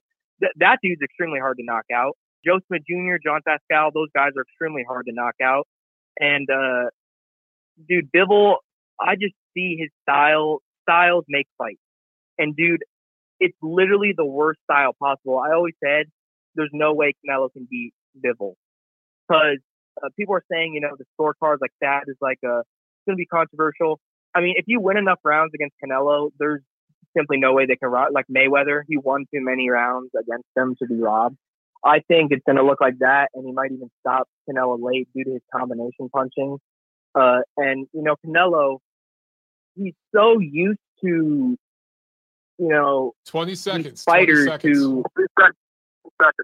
Yo, what the fuck? 20 Dude, seconds. Okay. I'll Dude, I've cut everybody off in about 3 minutes. You've been on for almost 10, Jack. 20 seconds, baby. Let's go. Okay, I'll just say, everyone bet your money on Bivol. He's going to win. Period. All right. Yeah, on the record. And you'll see. And you get to rub it in Period. if you're right. Hey. You get to rub it in Monday if you're right. Wait. My exact prediction is Bivol knockout round 11. All right. That's right. There it is. Like I said with the Usyk fight. There you go. All right, Mike. Sorry for Jack. taking so long. You guys have a good night. Jack's like, what the fuck? Jack, you've been on 3 times as long as everybody else. All right. Trey asked a great question, and I want to hit on this real quick before I jump. Nacho's next, okay? So, Nacho, hang on. I'm going to get to you next. Trey asked, Mike, can you talk about the weight post by Jake Paul? So, for those of you who are not on Twitter, Jake Paul posted a video that he claims Amanda Serrano sent to a friend, okay? And that friend sent it to Jake, and Jake posted it on social. It's a video with Amanda in the bathroom with a guy. I can hear a guy's voice that's filming it. I don't know who the hell it is. But she's talking about, you know, I'm really a featherweight. And she jumps on a scale and she's, I think, 133 and some change, right? So, and it's basically, that's what she weighed in at for this fight. So I don't know exactly when she filmed this. I know it was at some point Sunday, the day after the fight, but was it first thing Sunday morning? Was it Sunday night? I really don't know. It literally could have been just a few hours after the fight, because you guys got to think East Coast time. By the time that fight's over, they're getting back to the hotel. It's Sunday morning. Okay. My thing is this: you were just in a 10-round fight. You might have weighed 138 going into the ring and sweat off 5 pounds. Okay. But I'm not even going to get into all that because I know for me, when I go to the gym or I go for a run, I easily drop 5 pounds sometimes just in sweat, just in water weight. Now I'm much bigger than Amanda, but you get the picture, okay? Either way, I think Jake Paul did her no favors by tweeting that. It's unnecessary. There's no reason for Serrano, and it wasn't Serrano posting this, okay? It was Jake Paul. I want to be clear about that. So I'm not trying to beat up on Serrano. By the way, Amanda doesn't run her Twitter account. Somebody else runs that. She doesn't run her social media at all. That's not her tweeting or posting stuff. That's people who handle her stuff doing that. But Jake Paul did her no favors because it takes away from the event. The excuses, talking about, oh, it should have been 3-minute rounds. Oh, we really were a featherweight moving up in weight. Just shut up about all that crap. It just takes away from it all. And the truth is, Amanda has fought as high as 140. She won a belt at 140, a world title at 140. Okay. So fighting Katie Taylor at 135, she agreed to that. 2-minute rounds, she agreed to that. Katie Taylor, again, who was the champion, agreed to come over and fight a Puerto Rican in New York. Okay. Outside of Florida, I can't think of an area of America with more Puerto Ricans than New York City. So you're an Irish person agreeing to fly to America to fight a Puerto Rican fighter in New York. Come on. She's fighting Amanda in her backyard. So both fighters made some concessions here. I would argue, based upon all the history, that Taylor made the bigger concession. So I just think that Jake did her no favors by tweeting that. And that was just a stupid move by Jake Paul. John Uden with another super chat. Thank you so much, bro. He said, people forget Canelo is still only 31 himself. Totally right, man. That's why Canelo is able to do what he's been doing right now, fighting these bigger guys and everything. You know what I'm saying? I think that he's still in his physical prime, clearly. And he's kind of been able to wait out some of these older dudes. Anthony Santiago says, Amanda Taylor said she doesn't even have a cell phone. Yeah, that's kind of hard to believe. But I do know she does not run her social media. All right, back to the phones, guys. Again, we'll get through as many of these as possible. Right now, we're going to hand it over to Nacho and hear what he's got to say. Hey, Mike, what's going on? Just real quick, I'm just going to talk about the couple fights. With Serrano Taylor, I honestly think, Mike, the biggest thing was just that, like I told you on the Twitter I sent earlier, I think Serrano is going to end up kicking herself because of the fact that she had her chance to take out Taylor in the 5th round. She missed out on the opportunity to do that. And then basically from that point on, she allowed Taylor to get her second win, come back, and then take the majority of the rounds at the end. And that's why she was able to win the fight. I think if she had been able to take out Taylor in the 5th round, like she had her hurt and dazed and completely out of it, I think we're talking about Serrano right now being the undisputed lightweight champion. But she blew it, and right now she's kind of, with that post on Twitter, she's kind of giving sour grapes out there about the whole situation, kind of trying to, make excuses, and she shouldn't. She put up a hell of a fight, and this doesn't hurt her status at all. I think eventually she's going to get the rematch, or if not, she'll get another big fight against somebody. I mean, so I think she should have just been classy about it, moved on, and then, let it be, because there was no reason for her to comment on the whole weight gate, like you said. Just let the fight stand for itself. You don't need to say or do anything regarding the situation. And then with Valdez Stevenson, my biggest issue with Valdez was just, I don't know if it was him or whether it was Reynoso or whoever, that idea of telling Valdez to just stand in the middle and not really use a jab to set up his shots and not really try to, move side to side and kind of give angles and give Shakur something of a moving target. That was just horrible. Like, I couldn't believe he was just standing in front of the guy, letting him just tee off most of the fight. I'm like, what are you doing? Like, there's no way you're going to win this fight literally standing in front of the guy, telling him to hit you. Like, it made no sense. Like, that style was not going to work. And it was evident. And the only shot he really landed all night was that straight right that he would throw at times. Right. And he was able to land, the lead right. That was the only thing he was really able to land consistently all night. Everything else was just kind of, every once in a while he would throw a body shot that landed, but that was about it. I mean, Shakur negated his offense like as well as you can negate someone's offense. The biggest thing was just the size disparity, Mike. Shakur looked like a damn junior middleweight in there, and Valdez looked like I don't think he might have put on maybe 5 or 6 pounds after the weigh-in. The size difference was just massive. And you could see that that's why nothing that Valdez was able to land clean even hurt Stevenson. Like, he just kind of shrugged it off like it was no big deal. So, I give him credit. He won that fight clearly. There was no way that, Valdez was going to win that fight. To me, I keep hearing this thing about him saying he wants to unify 130. I really don't see the sense in it, Mike, because the other 2 guys who hold the belts, he's going to beat them easily, whether it's Roger Gutierrez or whether it's Kenshi Ogawa, who holds the IBF belt. Neither of those guys brings any kind of notoriety to Stevenson. They're just guys. So I think he beats those guys and he can unify, but in reality, he's not going to get the accolades that he wants. I think, honestly, he's not going to start to get that until he moves up to 35 and then starts taking on some of the more well-known guys at this point, because at 130, he's head and shoulders above pretty much everybody, in my opinion. So, we'll see. And then just real quick with the Canelo Bivol, I just hope it's a good fight, Mike. It's going to be an interesting matchup as far as can Bivol stay the classic 1-2, stay outside boxer, really try to limit how much he engages, get in and out with his shots? Or is Canelo going to do to him what he did to Caleb Plant?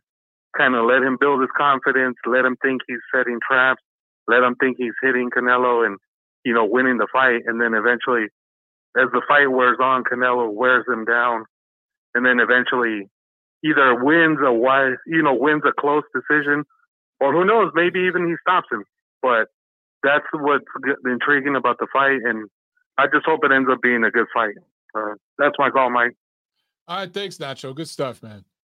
All right, man. Yeah, thanks. I hope it's a good fight. I hope that I just hope there's no controversy. God, I'm trying to be positive and not think that way. If there is, we'll talk about it Monday, guys. Let's go right back to these phones, man. And we're going to 631. You are on the show. What's up? Hey, Mike, it's Keith. Yeah, from Seta. How's it going? What's up, Keith? How you doing, man? Good. I'll be pretty quick. I know you got a lot on the phone. Got a few people on the phone. So I didn't get the call last week, just with the audio stuff, but I just wanted to give my feedback on the Fury fight and his standing and everything. Obviously, it was a really good fight. Fury showed many levels. Top heavyweight. I think part of me thinks that he might be ducking Usyk or doesn't want the fight because he's stated multiple times in the past. He just doesn't like the style of a smaller heavyweight who's kind of agile, kind of like when Steve Cunningham gave him issues previously when they first fought. That's actually ironically when I became a Fury fan because I was rooting against him. Then he's saying afterwards, and I was like, "Oh, this guy's a character." But I hate to see him retire and not take on the winner of Joshua Usyk because if he does that right now, I'm a Fury fan. I'll say that he is not in the top 10 greatest heavyweights of all time. Personally, in my opinion, I think you can make him top 20, arguably, just because he beat Klitschko. He's the best of our era so far. But there's a difference between being the greatest of all time, but beating any of the other great heavyweights on any given night. Because with his style, his size, his speed, and everything, I think he can trouble anyone. Agreed. So that's in regards to Fury. And then the Valdez-Shakur Stevenson fight, I think Shakur Stevenson, like Nacho said, he's really going to kind of step into his own when he gets up to 135, just because the other two title holders, they don't move the needle. They don't have a lot of notoriety, and no one knows who they are. He's the only chink I see in his armor is that he kind of pulls straight back. He's susceptible to a straight right hand. So someone like if Teofimo Lopez stays around or anyone at 135, even Ryan Garcia, if he can pull the trigger, he can kind of tag him. But his dude's defense is great. It's really good. He's kind of Mayweather-esque in that, where his defense, he can sit around and find you, make the other person miss, but he wasn't a killer at 130 pounds like Mayweather was. And yeah, Kenny Bellis was pretty incompetent in that fight. He kept warning him about the low blows and the raking and all that stuff, and he didn't do anything. There's like 1,000 warnings. He never took a point. I'm like, Jesus, dude. It was really frustrating to watch. Yeah. It really was, to be honest with you. And I'll get to that. I'll segue into that in a second. And then the Taylor Starner fight, that was a great fight. Historical fight. Everyone was a winner in that fight. I saw that Jake Paul and Eddie Hearn made a $1 million bet for whichever fighter won. They would have obviously paid the other promoter $1 million. Eddie Hearn came out and said that Jake Paul pulled out and didn't uphold his side of the bet. But you make a good point that the fight should be in Ireland, just because Katie Taylor is the champion. She won. She gave the concession. She conceded the fight in New York, and that should be a fight. I heard that they might do a crossover fight too between Katie Taylor and Holly Holm, or Katie Taylor and Chris Cyborg. Just give us a Dan Serrano fight. That was a great fight. But yeah. My last point is late last year on the show, I said that I was going to create a platform to improve boxing. And I've just been, the last 8 or 10 months, I've actually been going through a career change myself. So I've been extremely busy. I've been kind of doing that on the side here and there. So I initially intended to create an app. Just haven't had the time to do it. I actually created a website. The website it's a work in progress. Nothing crazy yet, but it's going to evolve. It's essentially a platform where people can subscribe for free. There's a free subscription, and there's also a more premium subscription because I have to put in time to do certain things, where they can vote on what fights they want to see, the business of boxing, the landscape, and just get feedback.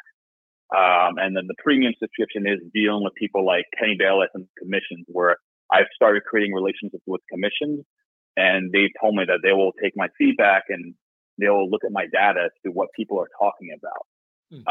I'm basically creating a platform where fight fans all over the world can subscribe and give me their input, give the company, give us input. And it's just me right now, and really try and change this damn thing, because honestly, like, boxing has been losing its ground.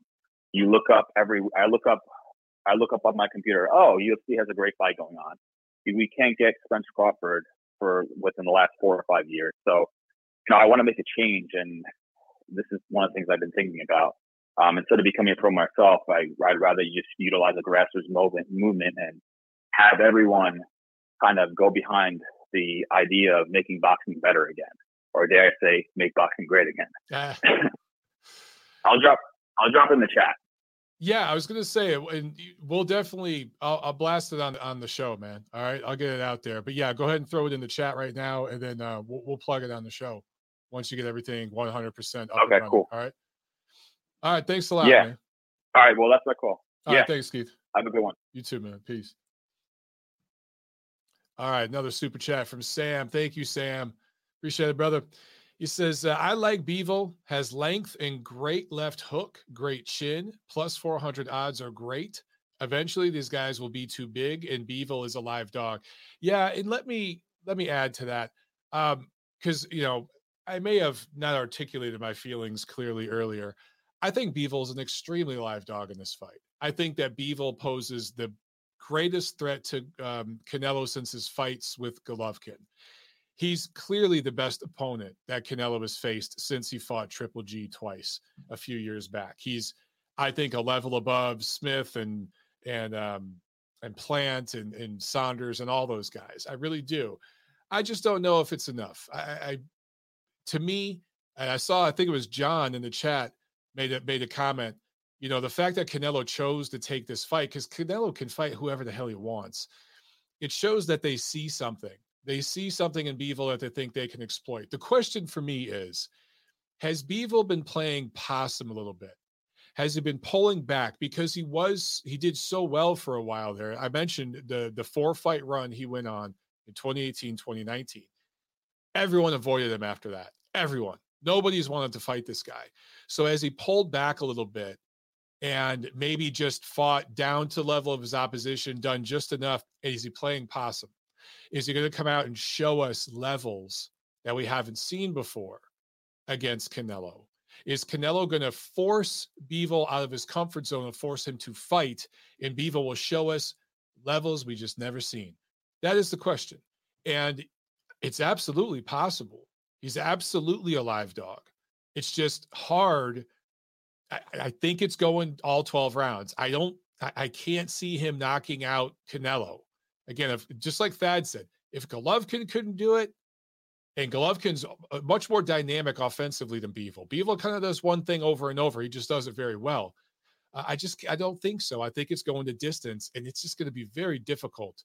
The way Canelo has learned to win rounds like Andre Ward, like Bernard Hopkins, like Floyd Mayweather. He's studied those guys and watched how they stole rounds, like Katie Taylor. Shit, let's put Katie Taylor in that list. He's learned how to do that, and he's going to do it against Bivol. And I see a decision win for Canelo. But hey, I'd love to be wrong, not because I'm rooting against Canelo, but because I love an upset special. Derek in the chat asked, could Katie Taylor retire now and be a first ballot Hall of Famer? Yes. Yes, that's it. I don't even need to go into it. Yes. All right, back to the phones real quick, guys. We're running out of time, but let's go to 818 real quick. You're on the show. Yes, I'll be real quick with it. I wanted to say I agree with you about that the Matchroom card was much better than Top Rank, top to bottom.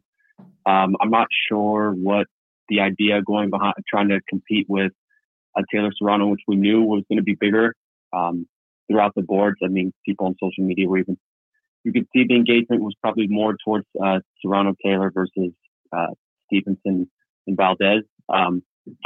And it's funny that, in an interview, Bob Arum was talking about no one really cares about women's boxing when he has a women's fighter in his stable. So that really, right. I know that didn't make sense, but granted, the guy's 90 years old, so he doesn't really have a filter anymore. And he's high all the time. So, and then, Yeah, no, I get it. But one of the two last points, and then I'll wrap it up, is there are not really a lot of fights, I personally get emotional about. I've only have a selective few. There's Gotti Ward, Corrales Castillo, Hagler Hearns, and I feel like now on that list we have Serrano Taylor, and we can potentially have more because of a rematch and possibly a trilogy, which I think could happen. Jim Lampley once, he called Gotti Ward round 9 his most emotional. I could see, for me personally, 5 and 10 were just like, it was almost tear jerking, just like they're leaving it all out in the ring. And comparing it to Stevenson Valdez, I get it, different styles and everything. You can't even compare the two. Like I said earlier, the engagement was way more towards Serrano and Taylor. And lastly, before I let you go, I wanted to ask, you were mentioning all the potential fights for women coming up, Marshall, Shields, and Bumgarner Mayer. Can these fights be, in the eyes of, as many people, just as big or just as big as Serrano and Taylor? Or are we going to see it more just on these undercards of, a male fight? I wanted to get your opinion on that. I think there'll be headlining fights. I think Mayer Bumgarner would be a headlining ESPN card. I think that Shields Marshall, that'd be a headlining, probably the Zone card. But they're not going to be as big as Taylor Serrano. All the right elements worked out for this fight. The promotional element, the international element, just everything worked. The date, the venue, all of it worked. And now there's a rivalry here. It was a close fight. There was blood and guts, as you said. And if they do a rematch at the end of this year, November, December, let's say, in Ireland, and let's say Serrano wins it, then, dude, we get a rubber match next year back in New York. And you have a fantastic rivalry that women's boxing has never had. They need this. You could get a trilogy out of this. So if they do it right, yeah, dude. And so Shields Marshall is fantastic. So is Mayer Bumgarner, but it's not going to be this. This is the biggest. Oh yeah, I agree with you. And there's not going to be. I could feel it's going to be a long time till we see something at this magnitude again. And, possibly we won't get it for another 10, 15, 20 years. But, I mean, we have to appreciate that it's here now, and that possibly there will be a trilogy, and, hope for the best and the best woman win. But anyway, I want to let you go, and you have other callers, so thank you for taking my call. Thanks a lot, brother. Appreciate it, man. Yeah, John in the chat says, what about Amanda Taylor versus Katie Serrano? Dude, did I butcher the names again? I don't know what's wrong with me today, guys. Look, it's almost fight week for me, so my brain is really scattered. So I really, really apologize to both of these ladies because I keep screwing up their names. I'm so sorry. They don't deserve that. And I know I've butchered, especially Serrano. I keep calling her Amanda Taylor. I don't know what's wrong with me. So I'm really sorry. All right, back to the phones. Let's knock out a couple more of these if we can. We got 213 on the show. What's up? Hey, Mike. How's it going? Good, man. How are you? Don't they already have the 3-round option for women's fighting anyway? Just have the rematch with 3 rounds. Yeah, a lot of people are suggesting that, but once again, dude, I think it's Taylor's decision. She won the first fight, and you got to understand. It's not going to work out for Serrano at 3 minutes. Yeah, it's not going to work out for Serrano at 3 minutes for sure. I don't know what they're talking about. Yeah, I had a question about.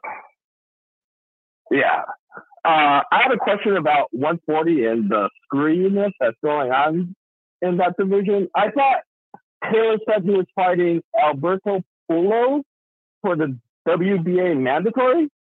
That was what I heard last, and he was going on vacation with his family. I haven't heard anything substantial. It really comes down to, look, all those titles are going to get busted up, and he's eventually going to move up in weight. Yeah. They're all going to get stripped. So he's going to have to make a decision. Well, do I want to fight for the BC, the BA, or do I just dump all these damn belts and move up to 147? So, yeah, that's what he's going to do. Okay. How is Tio jumping up in this division right now when he hasn't fought? I don't understand that. Could you explain that one to me? Tio, what, 140? Teofimo Lopez. Yeah, he's ranked number 2 in the WBO right now. Well, he's with Top Rank, dude. We're Bob's organization. I know, but he hasn't fought in this division yet, right? Yeah. Well, the BO tends to they tend to highly rate champions, former champions that move up in weight. You know, that's just the way the WBO does business. So. Okay, and why is the BA lowering Gary Antoine Russell's rankings, I think, after he beat Postal? I don't understand that. Why does the WBA do anything they do? Yeah, that's like asking. Like, I mean, come on, man. It's the WBA. Okay. I can't answer that. They're fucking nuts, man. All right. Then one last question is: which fight do you think was better, the Fury fight or the Tyson Plane fight? And then I'm off. Okay, which fights? What, Fury White, and which other one? Yeah, Fury White or the Tyson with the airplane fight. You didn't hear about that? Yeah. I saw that. Because it happened on that same week. You know what I mean? That guy was an asshole. He deserved it. I thought Tyson did nothing wrong. He did nothing wrong, man. Right, well, which fight was better, do you think? Well, I didn't get to see the Tyson fight on the plane. So we got ripped off there. You didn't see this? Oh, there's video out there. Go look for it, man. Shit. Go look for it. Oh, I didn't know there was video. Yeah, I saw video of the dude harassing Tyson, but I didn't see the video of Tyson actually. If you look hard enough, I'm sure it's somewhere on the net. I didn't look personally, so I can't verify one way or the other, but I heard there's full video of it. So that's awesome. I'd love to find that. That'd be fucking great. I'm off, Mike. All right, thanks a lot, brother. All right. Have a good one. All right. Man, we still got so many calls, guys. I got to wrap it up at 2 hours, so we got 7 minutes to go. I want to make sure I didn't miss. I thought I saw a super chat. No, I didn't. I'm just okay. I'm seeing things. All right, back. We got a UK caller, so let's get this UK caller on. Okay, we got looks like 780 in the UK. You were on the show. What's up? Listen, Bobby, this is Kel Brook. I told this Americana to spark him out, and I did. Got these chocolate brownies. All right, what's up, Kel? How you doing, man? Chris Bergen, how you doing? What's up, Chris? How you doing? I thought that was you. I thought I'd do the old Kel Brook impression. How you doing? That's pretty good, man. That's pretty good. I pictured the bare butt cheeks walking on the beach. What was it? Him and his trainer walking on the beach naked. That was such a disturbing photo that I saw. Oh, did you see that about Dominic Ingle drinking Kel Brook's sweat? Yes. Oh, what the hell is going on with that, man? That's a weird thing. Oh my God, that was so bizarre. Oh, you drink my sweat, it was fine. Don't worry about that. Drink my sweat. It's just disgusting, man. Oh, yeah. Derek says, how you doing? How you doing, man? Are you good? Derek Williamson in the chat says that impression is only 5 out of 10. Damn, Derek, you're a tough critic. I'm gonna go 6.5. I'm gonna go 6.5. That was pretty harsh. I thought it was about an 8 or something. I'm gonna go 7. I will go 7. But 5 is harsh. Anyway. All right. Well, so you got brownies, 4 you don't minutes. know. You got 4 minutes to operate with, Chris. Okay. I want to just talk about the upcoming fight. Well, first of all, we'll talk about Fury and White. I know it was 2 weeks ago, but I was me and the missus were away, and we did some whitewater rafting. It was great. Cool. And then I thought Fury White was not very good. I thought, the White was poor in that fight. So we'll talk less about that actually. So we'll talk about fights that are upcoming. I think Canelo beats Bivol by unanimous decision. I think Charlo beats Castano by unanimous decision. Yeah. I think Gervonta Davis obviously is going to beat Rolly Romero. So we need to talk about that one. Benavidez against Lemieux, I think he'll win that as well, unanimous decision. Fulton versus Roman, unanimous decision. Inoue, I think he will win by TKO this time against Donaire. I don't know what you think about that one. Yeah, I tend to agree. I think Inoue it learned so much in that first fight that I think he's probably going to stop. Yeah, definitely.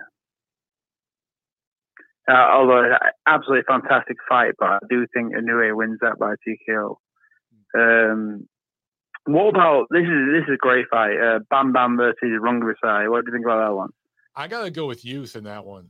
I think it's going to have some tough moments, but Rungvisai has kind of been up and down in his performances lately, so I'm going to go with Rodriguez. But I think it's going to be a great fight, man. Great fight. It's in Texas, really, too, yeah. So that's going to help Bam. I think it's going to, emotionally push him through.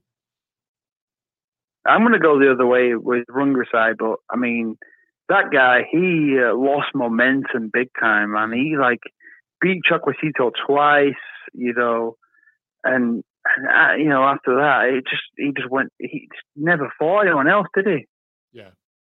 Yeah. He kind of went back over to Thailand, and he fought a couple of guys over there, but his career kind of stalled out a little bit.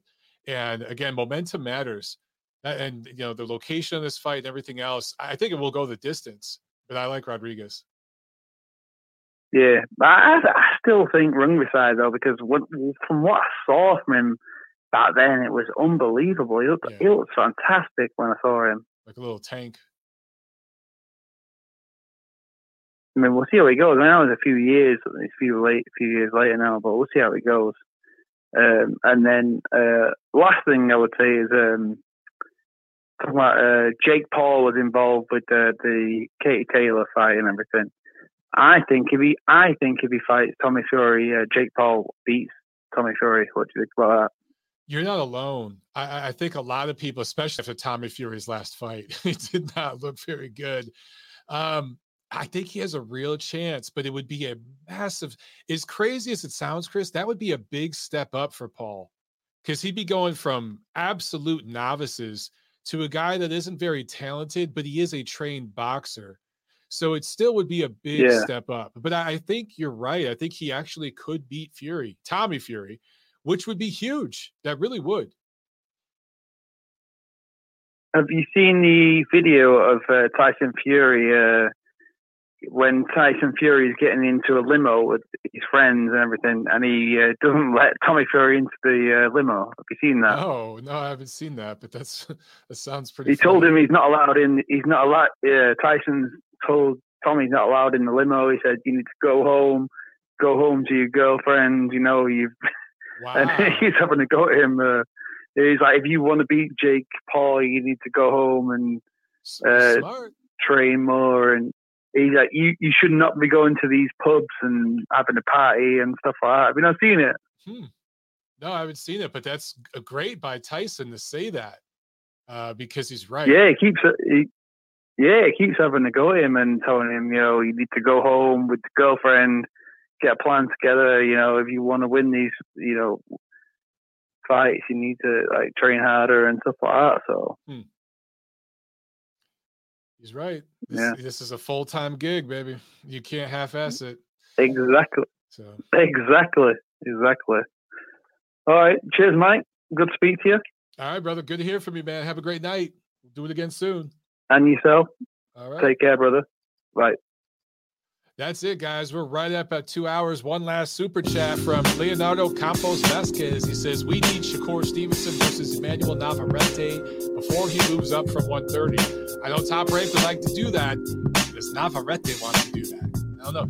His length might pose problems for Shakur that Valdez couldn't do. So that might be interesting. I would love to see that fight. Absolutely. But I don't know if Navarrete and his people want to see that fight. All right, guys. Great freaking show. Great calls. I'm sorry I couldn't get to all of you. But enjoy your week, and we'll do a Friday over on my channel, all right? I'll see you at the fights. Peace.